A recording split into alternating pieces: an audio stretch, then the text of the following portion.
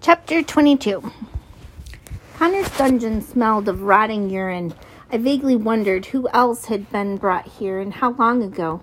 The dungeon was only a single room surrounded by rough-hewn rock walls and rusty iron bars. There were no windows and no lights except for the few lit candles in the sconces on the walls outside the bars. It was damp down here, and I shivered in the cold air, except it wasn't that cold. I was terrified.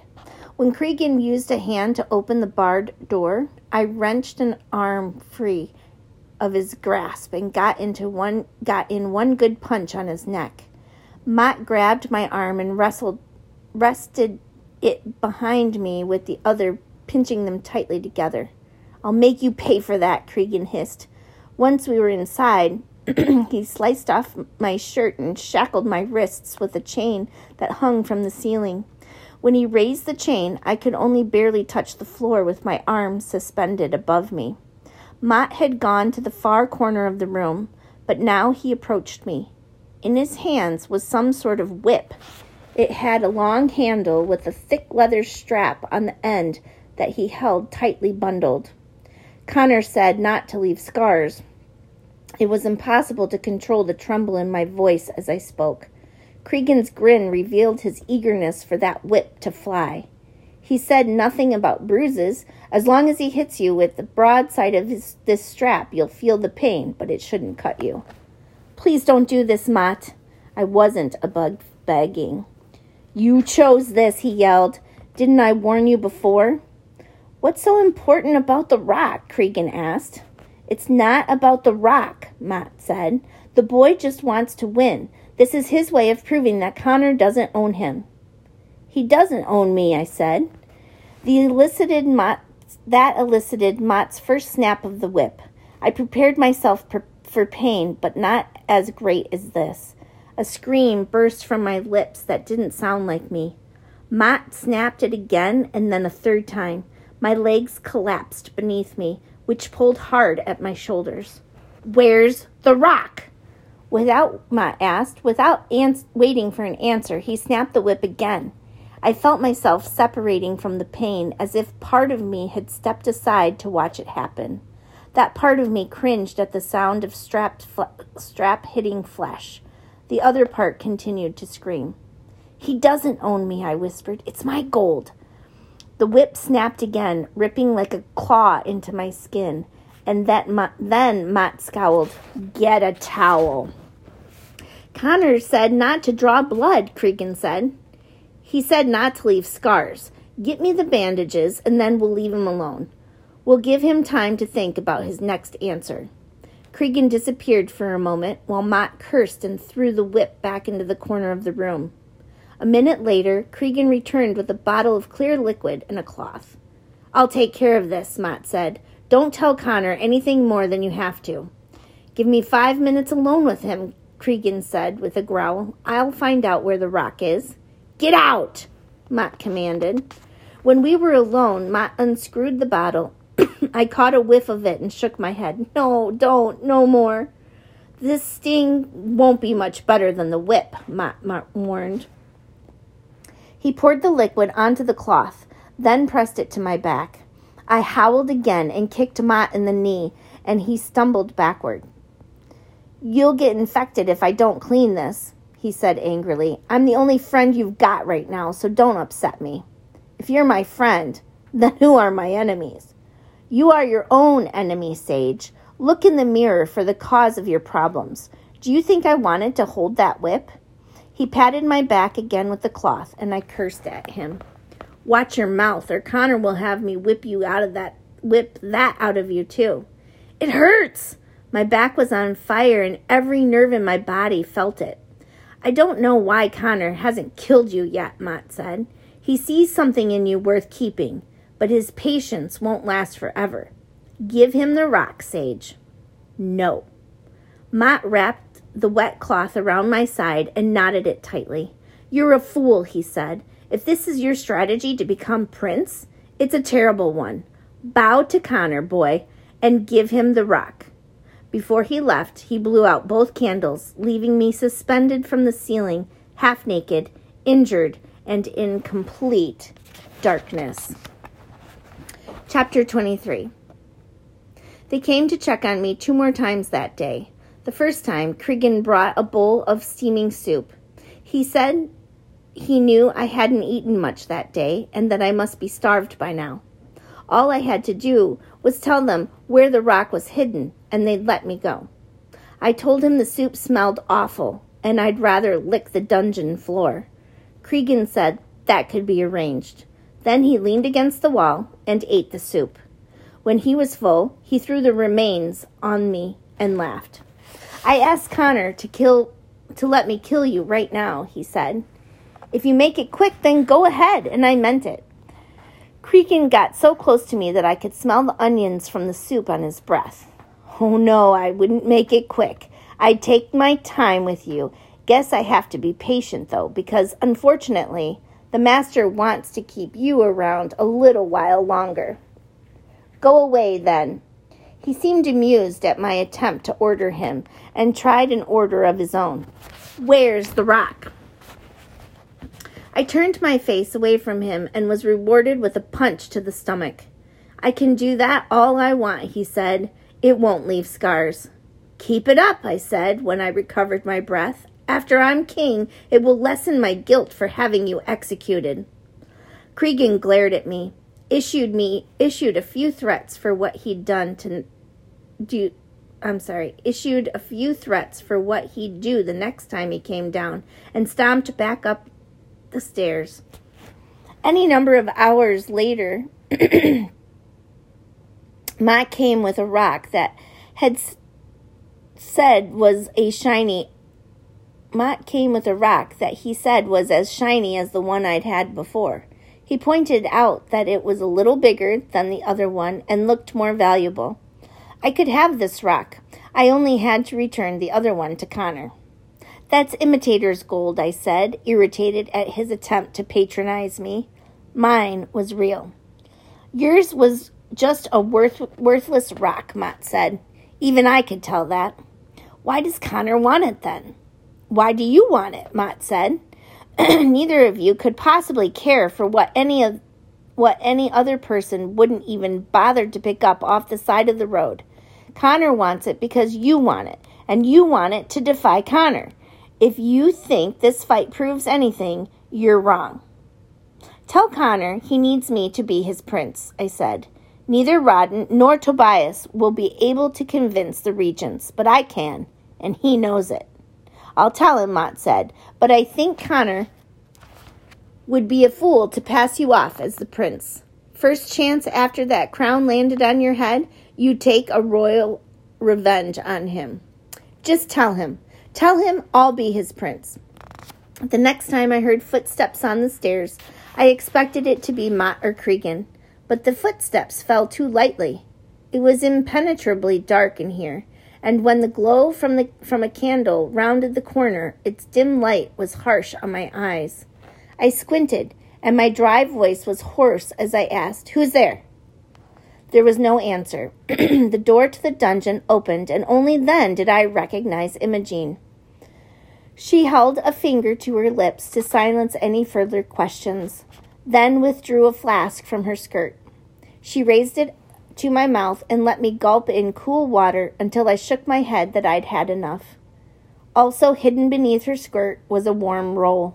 She helped me eat it, then wiped my mouth with her fingers so that there would be no sign of food or water. "Thank you," I said. After a slight hesitation, she whispered, "You look awful." My eyes widened. "You talk?" Her voice was soft and low. "You must keep 2 secrets for me, that I can talk, and then I came here tonight." "Why did you come?" "It's been more than a day since they brought you here. I don't know how much longer Connor will keep you here. Can't you give him what he wants?" I shook my head. "He wants to own me. If I give it in to him on this, then there's nothing left of me." She offered me more water, which I gratefully accepted. "I should have brought you more to eat," she said, "but I was afraid they'd notice." I closed my eyes to rest them for a moment, then opened them and asked, "That bruise I saw the other night, was that my fault?" "I had troubles before you came, and they'll continue after you're gone. Besides, right now, you should worry more about yourself. Who hurts you? Do you know how ridiculous that question is, coming from someone in your position? The encouraging smile she had forced onto her face faded. I'm fine. Some days are harder than others, that's all. And it's easy for them to pick on me because they know I'll never tell. Why do you pretend to be a mute? She lowered her eyes, then looked back into mine. It turned Connor's attention away. It's better this way. Trust me. We fell silent for a moment. Then Imogene tilted the flask. It is finished. I'll bring you more later if I can get away. Don't risk it. He'll let me go soon. He has to. Imogene exited the dungeon, fastening the door as it had been before. Looking back through the bars, she said, Don't give up, Sage, and don't give in to him. Please. A lot of us are watching you, and we need to see that it's possible to win. She disappeared as quickly and quietly as she had come. With just the bit of food in my stomach, I was able to relax a little, and for the first time ever, I learned to sleep standing up. Chapter 24. It was impossible to know what time it was when Mott and Cregan returned for me again. I didn't feel as if I'd had any rest, but my arms ached so badly I was sure I'd slept for some time. Whatever food Imogene gave me had long ceased to offer any comfort. Cregan reached the dungeon first and got directly in my face. With a snarl, he asked, Where's the rock? Gold, I mumbled. Enough! Mott pulled Cregan's outstretched arm down. This is between the boy and the master, not you. Cregan grabbed my hair to force me to look at him. You're not the prince yet, so I can tell you this. I'm going to do everything in my power to see that Connor chooses one of the other two boys, because after they ride off to the castle, I'm going to kill you myself, and you will beg for mercy, but you'll come to understand just how merciless I can be. I said enough, Mott repeated. Let him down, Cregan. They released the chains, and I crumpled to the floor like a rag doll. Cregan kicked me lightly until I let him have the satisfaction of a groan, and then dropped an armful of clothes on me. The master wishes to speak with you. Get dressed. I didn't move until Mott finally crouched to the floor and began dressing me. Then he cursed and said to Cregan, He's bled through on his bandages. Get some more. Get me some more. I'll have to get them from upstairs, Cregan said. We didn't have much down here before. Then get them! Cregan's footsteps pounded up the stairs, while I lay face down on the filthy floor. Mott worked silently to remove my bandages. One of them pulled where dried sweat and blood had bonded to my skin. I cringed and Mott breathed an apology. With tears in my eyes, I said, You have to help me. Please, Mott. I can do this. I work for Connor, not you. Then, after a moment, he sighed tiredly and added, After all this, the master is still considering you. That says a lot. It's time to stop thinking of yourself as an orphan and look at yourself as a prince. I will always be an orphan now, and for the first time in as long as I can remember, I cried. I cried for my lost family and for every circumstance in my life that had led me here. Mott held my forehead until calm slowly returned to me. Forgive me, I mumbled. You're half-starved and exhausted, he said. Forgive me that it was my job to bring this upon you. Moments later, Cregan returned. He handed the new bandage to Mott and then stood back as Mott carefully peeled away the rest of the old one. Give me a light, he directed Cregan. Cregan handed him a candle, which they held close to me. It's going to scar, Mott said.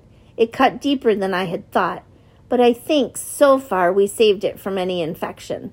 They poured more of the liquid into the cut.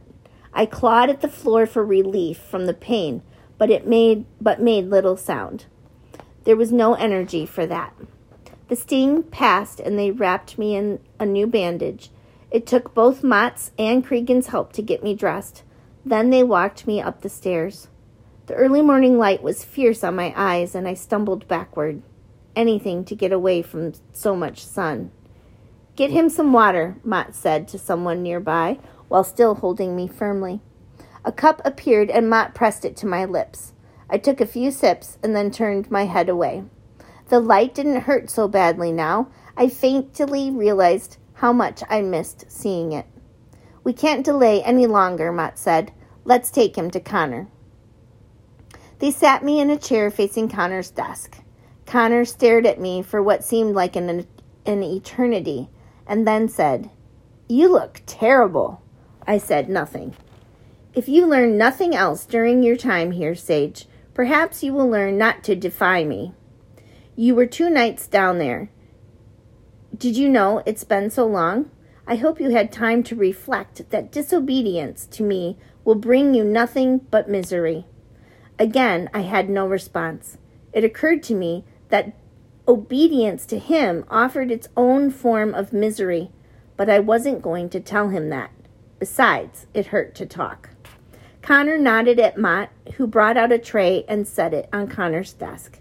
It was filled with items I recognized as having come from various hiding places around my bed and my drawers. Connor picked up a few things that I'd pickpocketed over the last few days. A butter knife, a gold cufflink, several coins. "No need to ask about these," he said. "You've obviously managed to find time amongst your other studies to steal from me and those in this household." Yes, that was obvious, so I remained silent. Then Connor picked up some papers. "But I must ask about these. Do you know what's on them?" "I don't know what you're looking at," I mumbled. "They're notes someone made. Whoever wrote them seems to have detailed some strange plans. They may be interpreted as ways to get rid of me should he become king. Everything from the rather offensive appointing me as a foreign ambassador to poisoning my wine. Who wrote this, Sage?" I shook my head. "Is your name on it?" "Of course not. As I said, this is only my interpretation of the notes. Tell me who wrote them so I can ask about it." "I wanted to practice writing with my right hand. I found these in a bin, set for fire kindling. I must ask you directly. Did you write these notes?" I started to laugh, then choked on it as pain thumped in my side. "You can't think I'm that foolish." "Rodden couldn't have made these notes either," Connor said. "It must be Tobias." "Ask him then." "I think not," Connor said. "I believe I'll let Tobias rest secure in the belief that he's in the lead for my decision. The more confident he is, if he is authored these pages, that overconfidence will guide him to expose himself." Connor chuckled and then added, "I'm sure the secret is safe between you and me, correct?" He didn't wait for a response, and I offered none. Connor stood and walked over to me. He lifted my face and inspected it for cuts or bruises. "You're none the worse after a stay in my dungeons. I hope the experience humbled you." He took the blank expression on my face as an answer and continued, "You're a difficult young man, Sage, but I suspect that comes from your lack of discipline and supervision, which means I can train it out of you. I've heard that down in the dungeons you told Mott you would be my prince. Is that so? You need me." "Why is that?" It took me a few seconds to collect my breath to answer. "Tobias and Rodden can't convince the regents. I can." "So you'll be their prince," Connor said. "But will you be my prince?" Slowly I nodded. Connor smiled and said, "You have 1 more week to prove it to me. Sleep today and you'll resume lessons tomorrow. Now go get some rest." He never asked me about the rock, but he got what he really wanted. I had promised to be his prince.